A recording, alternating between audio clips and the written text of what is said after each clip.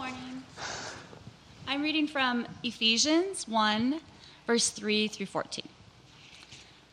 Blessed be the God and Father of our Lord Jesus Christ, who has blessed us in Christ with every spiritual blessing in the heavenly places, even as he chose us in him before the foundation of the world, that we should be holy and blameless before him. In love, he predestined us for adoption to himself as sons through Jesus Christ, according to the purpose of his will, to the praise of his glorious grace, with which he has blessed us in the Beloved.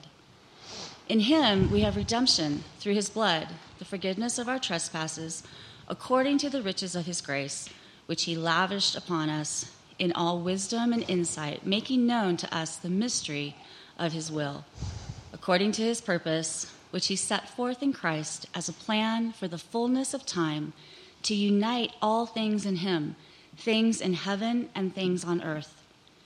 In him we have obtained an inheritance, having been predestined according to the purpose of him who works all things according to the counsel of his will, so that we, who were the first to hope in Christ, might be to the praise of his glory.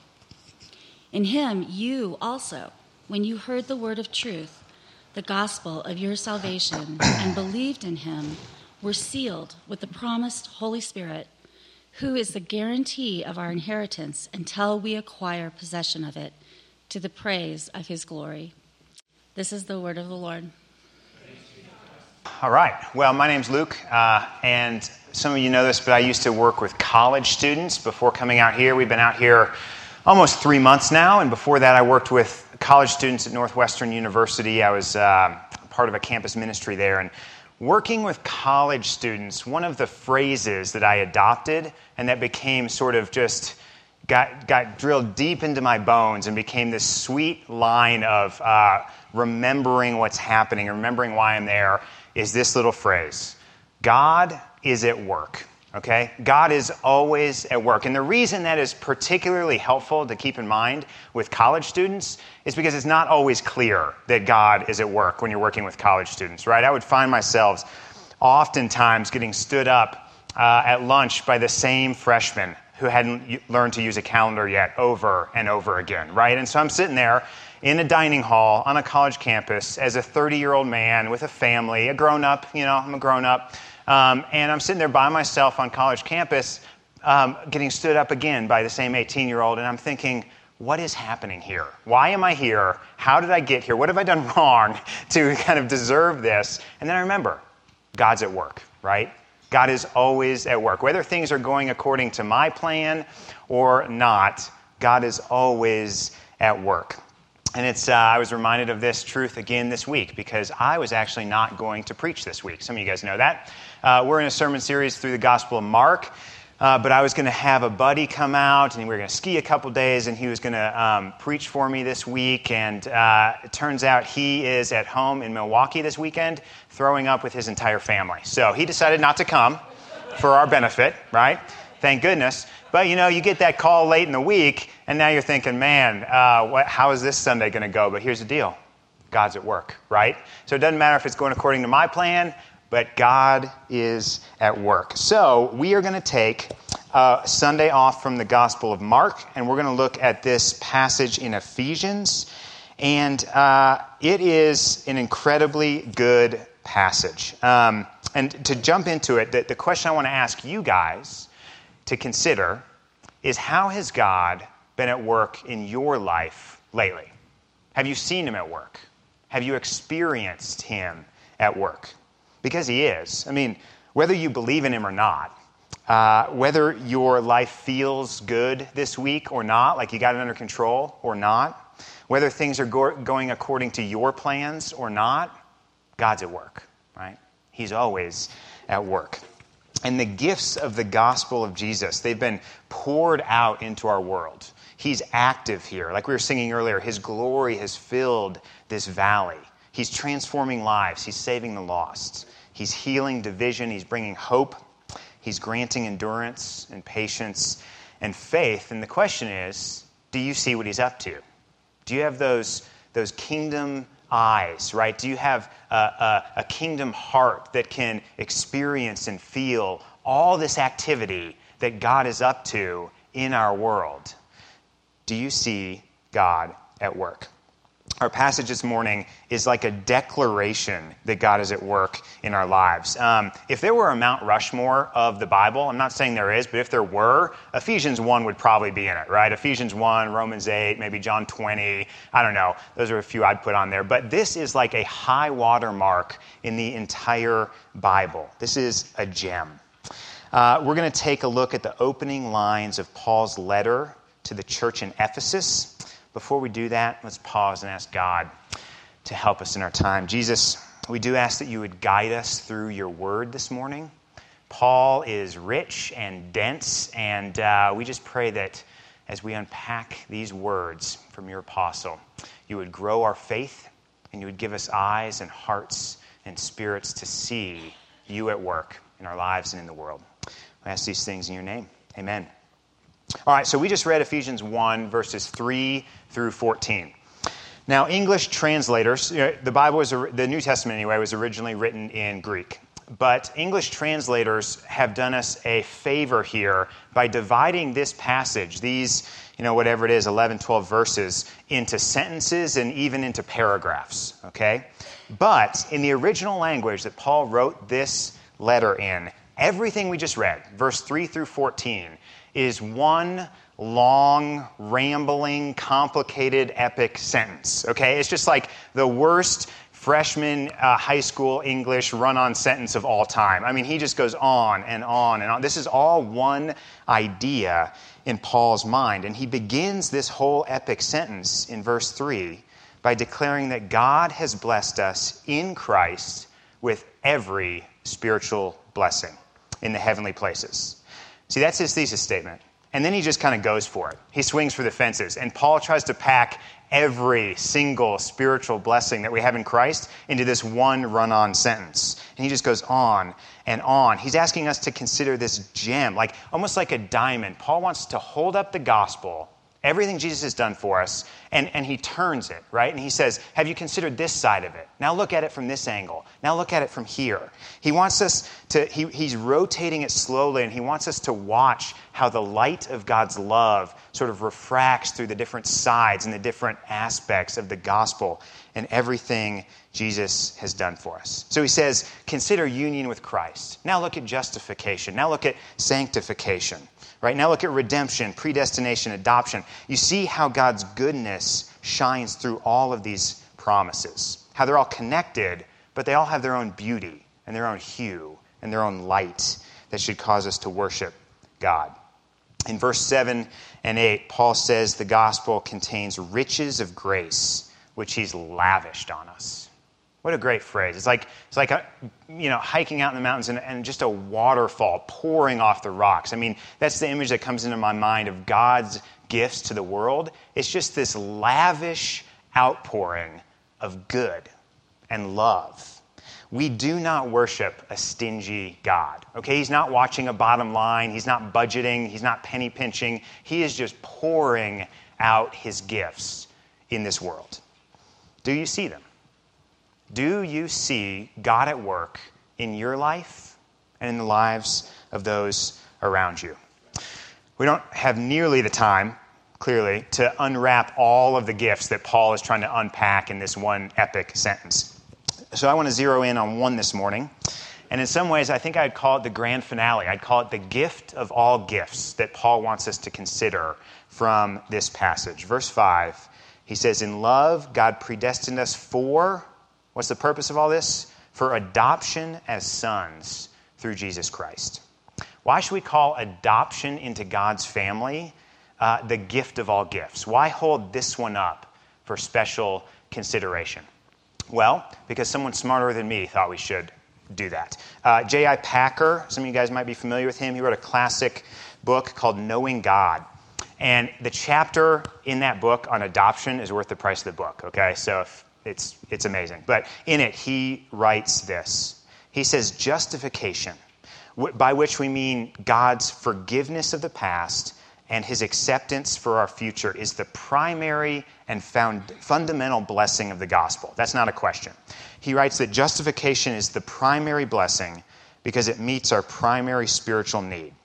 But that's not to say justification is the highest blessing of the gospel.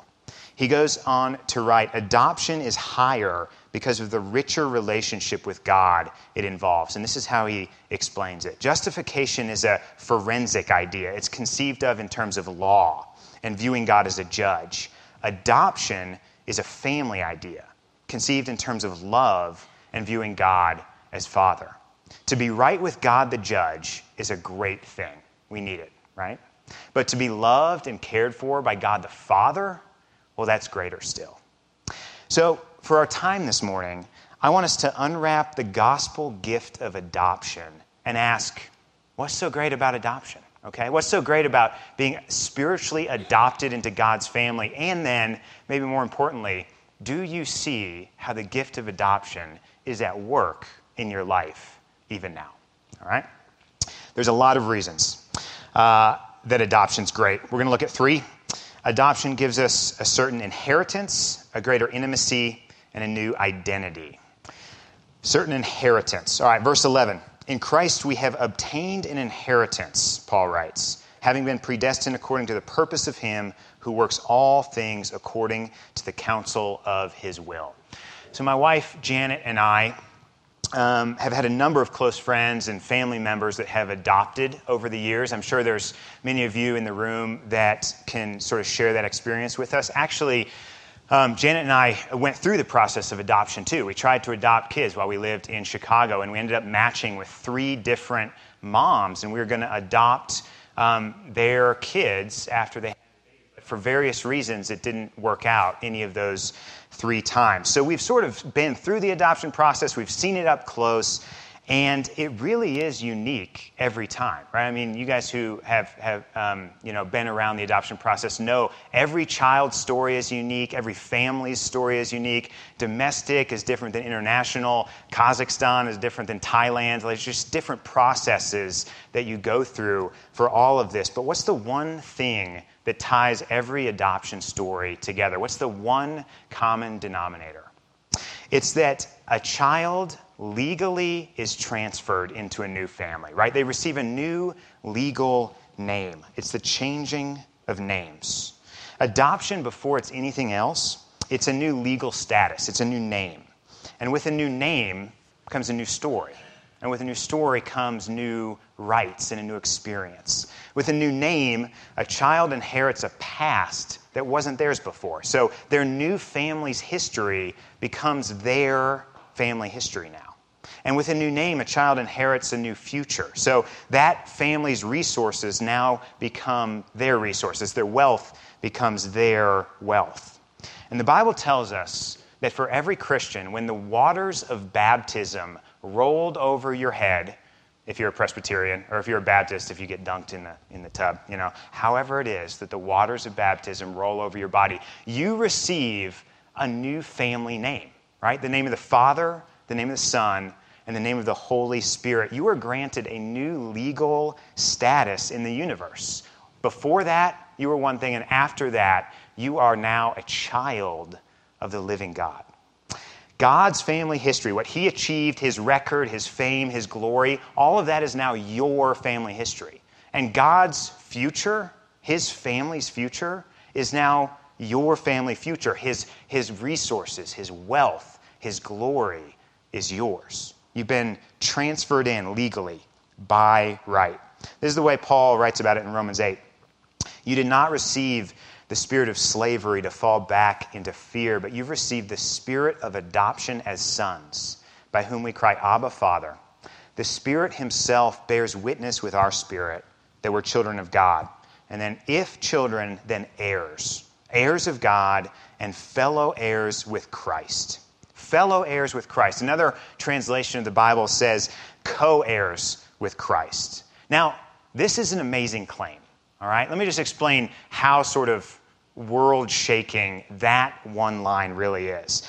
In the ancient world, the time this was written, the eldest son, the way they would do inheritance, the way they would do heirs, the eldest son would receive the vast majority of a family's wealth and possessions. And the reason they did that is so that it wouldn't get diversified over time and the family would kind of lose their status by spreading their wealth around too thin. So they'd consolidate it into the oldest son's account. And then the rest of the siblings kind of got what was left over afterwards. Okay? If that were our arrangement, that would be amazing. All right, as latecomers to the family of God, if we just got God's resources and wealth and we just kind of got the leftovers of it, all of us would sign up for that. Okay, he owns everything and we'd take whatever slice of that we can get. This is claiming something even more. This is saying that the firstborn Son of God, Jesus Christ himself, who all of the wealth and the power and the resources of God are consolidated in his account, we are co-heirs with him. Everything Jesus gets, we get. All of the resources of the kingdom of God that Jesus deserves by right are ours by right as we're adopted into the family of God. Your elder brother, the firstborn of creation, who created all things, shares everything he owns with you. What does Jesus own? Well, look around, right? Not only does he own the beauty of our world, the mountains, the sky, the cities, the culture, everything that's ever been created, Jesus owns the things that our soul longs for the most. Jesus owns eternal life, okay? He secured it by being raised from the dead after his crucifixion. Jesus owns fullness of life, complete humanity, deep peace, boundless joy. Those are all his by right. And through adoption, you're a co-heir with him in all things. These are his, and he extends them to you. I think this has some pretty practical it's nice to talk about this. These are grand concepts. But I think this has some practical application for us, too. Just consider how secure and safe your status of adoption makes you in the world. God has secured you into his family, and God does not de-kid his kids. Okay, once you're in, you are in. He has you under his wing, and he cares for you, and you're secure. And that fixed inheritance, I think, provides a great freedom for us as we move into the world. A freedom from anxiety, a freedom from fear. What do we really have to worry about if the riches of the kingdom of God are in our account and we share it with Christ? We have a freedom from envy and comparison, a freedom from people-pleasing, a freedom from perfectionism. We don't have to worry about how we look in the world because we're so secure in the status of adopted sons and daughters of God. There's a freedom to how we live, and we can move into the world with a little bit of risk, right? A little bit of uncertainty, a little bit of generosity, and maybe lavish giving of our own because we're so rich in heaven forever. We have a certain inheritance through adoption. But as great as this inheritance is, this is just where the gifts of adoption start, okay? After all, it's one thing to have the legal status of a child. It's a whole other thing to experience what it's like to be a child, okay? A father's delight and love and care and intimacy are different than even the great gifts a rich dad can give you, right? So this is the difference between getting a sweet Lego set from your parents for Christmas, the difference between that and then your dad actually putting away his cell phone for a little while and sitting on the floor and putting the Legos together with you, right? We have the gifts of adoption legally and by right, but more than that, we have a greater intimacy with God because of our adopted status. What does this greater intimacy feel like? What's the experience of being the child of God? Well, one thing it feels like is access, okay? Unlimited, unrestrained access to the most powerful and wise and loving being in the universe. Now, no analogy would be perfect here. How could it be, right? We're talking about God. But it'd be something sort of like this, okay? It's something like the experience of wandering into the bedroom of the President of the United States at 3 a.m. and poking him in the ribs just to ask for a glass of water, okay? Who can do that? You can't do that, right? There are many powerful, influential, rich people in the world that cannot do that. Fortune 500 CEOs, they cannot do that. Queen of England, she cannot do that, okay? Shaun White, Beyonce, Tom Jones himself cannot walk into the bedroom of the president, poke him in the ribs, and ask for a glass of water. You know who can do that? The president's kids can do that, and no one else. You and I would get shot long before we got to the president's bedroom by the Secret Service, but the president's kids can wander in anytime they want because they have access to that kind of power simply by the fact that of their status, of their intimate connection and relationship to that man. And that is, that's a shadow of the access that we have to God, right? That's a small echo of the power and the influence that God has and the access that his children have been given. Listen to Psalm 116, verse 2. It says, God inclined his ear to me. Therefore, I will call on him as long as I live. What a great image, right? God in heaven inclining his ear to the voice of his children. It's sort of like a parent who can, if there's a room of 30, you're preschool, there's a room of 30 kids, and your child's voice cries out, you pick it up.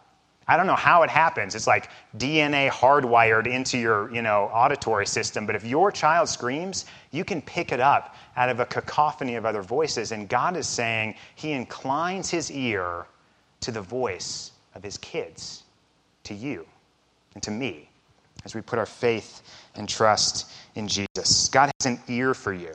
He takes great delight in hearing the needs and the gratefulness and even the ramblings of his kids, okay? Our prayer life does not have to be organized, doesn't have to be super systematic, it does not have to be high and lofty. Imagine like a 3-year-old rambling to their parents. Parents love it, right? The communication, and that's the image we get here of God inclining his ear to his people. It's actually his joy to do this. It's his pleasure to do this. This is what salvation is for. God set out to save the world so that he could bring children and extend his family and grow that loving relationship that he had in the Trinity from all time, extend it to more and more people. Salvation is for extending the family of God. Adoption is greater intimacy, and it is a greater inheritance. Finally, it's a whole new identity, all right? The concept of sonship throughout the Bible isn't mainly about who your parents are. It's not like a genetic category in the Bible. It has way more to do with character.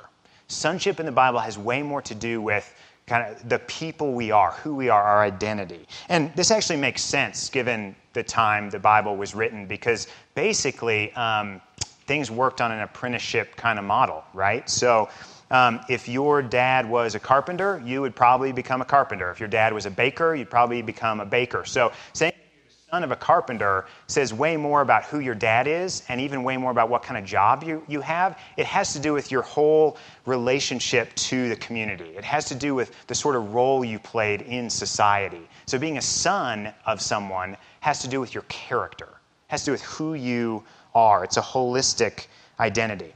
And so you have these phrases throughout the Bible. So in Galatians 3, Paul refers to the sons of Abraham. Now, these aren't just the folks that come from a Jewish descent, but these are actually all of those who put their faith and hope in Jesus for salvation, right? It's a character description. You display the kind of faith Abraham displayed if you're a son of Abraham. On the flip side, if you're a son of the devil, which it mentions in Acts 13, it doesn't mean you have particularly difficult daddy issues, okay? What it does mean is that your character is opposed to the things of God, like the devil is opposed to the kingdom of God. You don't love what God loves. What does this mean for us? The gospel gift of adoption into God's family doesn't only imply a new status and rights. It doesn't even imply new depths of relationship available with God. Adoption is a promise of a transformed identity. It's a vision of what kind of person you will become one day. Any This American Life fans in the room? Okay, they're an NPR radio show. Awesome. What they do is they basically tell a series of stories around a certain theme, all right? So one week, the theme was unconditional love.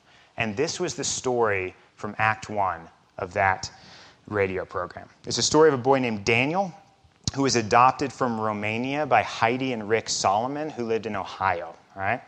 Now, in Romania, Daniel slept sitting up until he was 7 years old because he shared a crib with another child and they didn't have room to both lay down in the crib. He only left the crib to eat and go to the bathroom. He didn't know any of his caretakers well enough to know their names.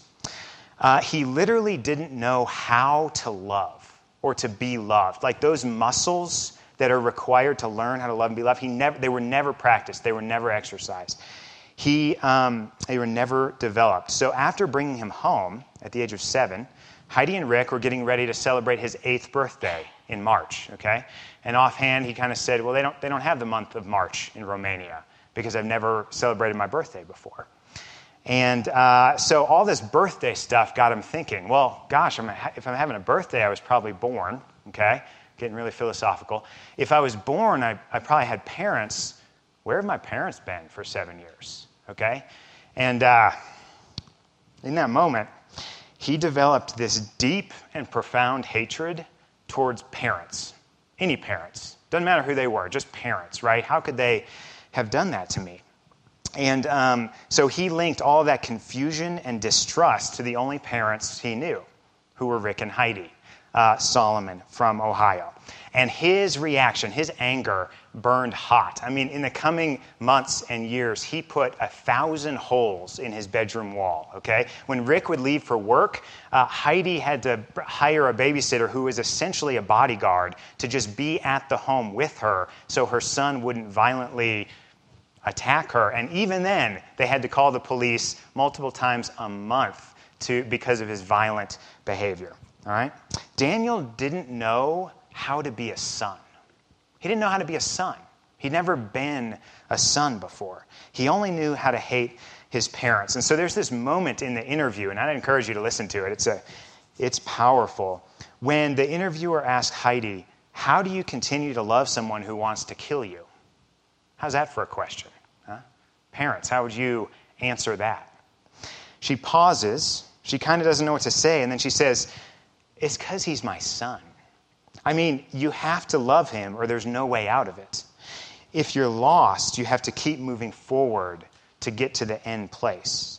See, Heidi refused to abandon Daniel, her son, in a place of hate. Daniel was diagnosed with attachment disorder, which means he wasn't bonding with his parents. Now, I'm no professional, but I think I could have diagnosed that one. As punishment, they got creative. All right? This is kind of cool. Instead of timeouts, which is exactly what Daniel wanted, he wanted time away from his parents, they started instituting time-ins, okay? So when Daniel would get in trouble, he would have to sit on the couch with his mom or dad and get hugged for 5 minutes or 10 minutes, depending on the severity of what he did. Heidi would literally hug him on the couch, and he would have to sit in a time-in with mom because that's where he wanted to be the least. And over weeks and months, you know what happened in these time-ins? He began to hate her less. And it just dawned on him one day, gosh, my mom might love me. And then it hit him the next day, I might love my mom. And so as a regular practice in their home, even years later, when he's 13, 14 years old, he's taller now than his own mom is, they schedule regular nightly time-ins when they sit on the couch and they hold their son and they look him in the eye and they give him ice cream and they say, I love you. And over time, you know what happens? In these moments of time-ins, he's able for the very first time to express any emotion whatsoever, to talk through his time in the orphanage in Romania, to actually receive love and to give love to his parents. It's the first time he learned how to love. First time he learned how to be a son. Daniel was not just adopted into a new family, right? Daniel wasn't just given a legal status and an inheritance. Daniel was transformed by the love that characterized his new family. He was literally changed. Daniel became their son the day he was adopted, but he grew into his sonship, the love and the generosity that characterized his new family over many years. How do you love someone who wants to kill you? If you are a Christian, or if you believe the Christian story has any legitimacy, you actually have to take that one step further, don't you? We have to ask God, how do you love someone who not only wanted to kill you, but then went ahead and killed you? The perfect Son of God, Jesus Christ, sent down on our behalf, was crucified by us, but he was crucified for us and by us. How does God answer that question as a dad? He says, I intend to make you my sons and daughters. I've set my affection on you, and I will not leave you in a place where you hate me. I will not leave you outside of my family. I cannot leave my children spiritually lost. I cannot leave them partway changed or partway saved. I will transform them completely. They'll be made entirely new, holy as I am holy, and I would die to see that happen. That's how God answers that question. How do you love someone who wants to kill you? Well, we kill them. And then because of that, we have access to be adopted into his family. Those who trust in Jesus are in the family, but man, we are still being made family-like, aren't we? We are still waiting eagerly with some groaning, some difficulties, some setbacks, and many, many time ends with God. Think how frustrating it is to all end some of the places that he has you. You know why he's doing that? He's doing it on purpose. He's doing it so that he can turn his legal sons and daughters into sons and daughters that are characterized by the love and the grace of his family. Jesus intends to make us like himself, for us to embody the holy character of the family of God. You've not only received the family name, you will come to embody it. Adoption is an inheritance, it's an intimacy, it's an identity. It is a promise of who God is making his people to become. And he is at work in your life now, doing that. Do you see it? Do you have eyes to see, hearts to see, faith to see the ways that God is actively at work in your life and those around you? We can't do better than to close with words from 1 John. This is 1 John 3. See what kind of love the Father has given to us, that we should be called children of God, and so we are. Beloved, we are God's children now, and what we will be has not yet appeared. But we know that when he appears, we shall be like him, because we shall see him as he is. Let's pray. Jesus, thanks for coming to this world to live and die and be raised again on our behalf so that we can receive the gift of adoption. I pray that everything that gift means, everything, all the lavish gifts that you've poured out on your people, that you've poured out on this world, Jesus, I pray that you would open our eyes to its beauty and its glory. I pray that we would see how good you've been to us, and that it would grow our hearts in affection for you. It would grow our hearts in trust for you. Jesus, give us eyes to see the ways that you are at work in our lives and in the lives of those around us. We ask all these things in your name. Amen.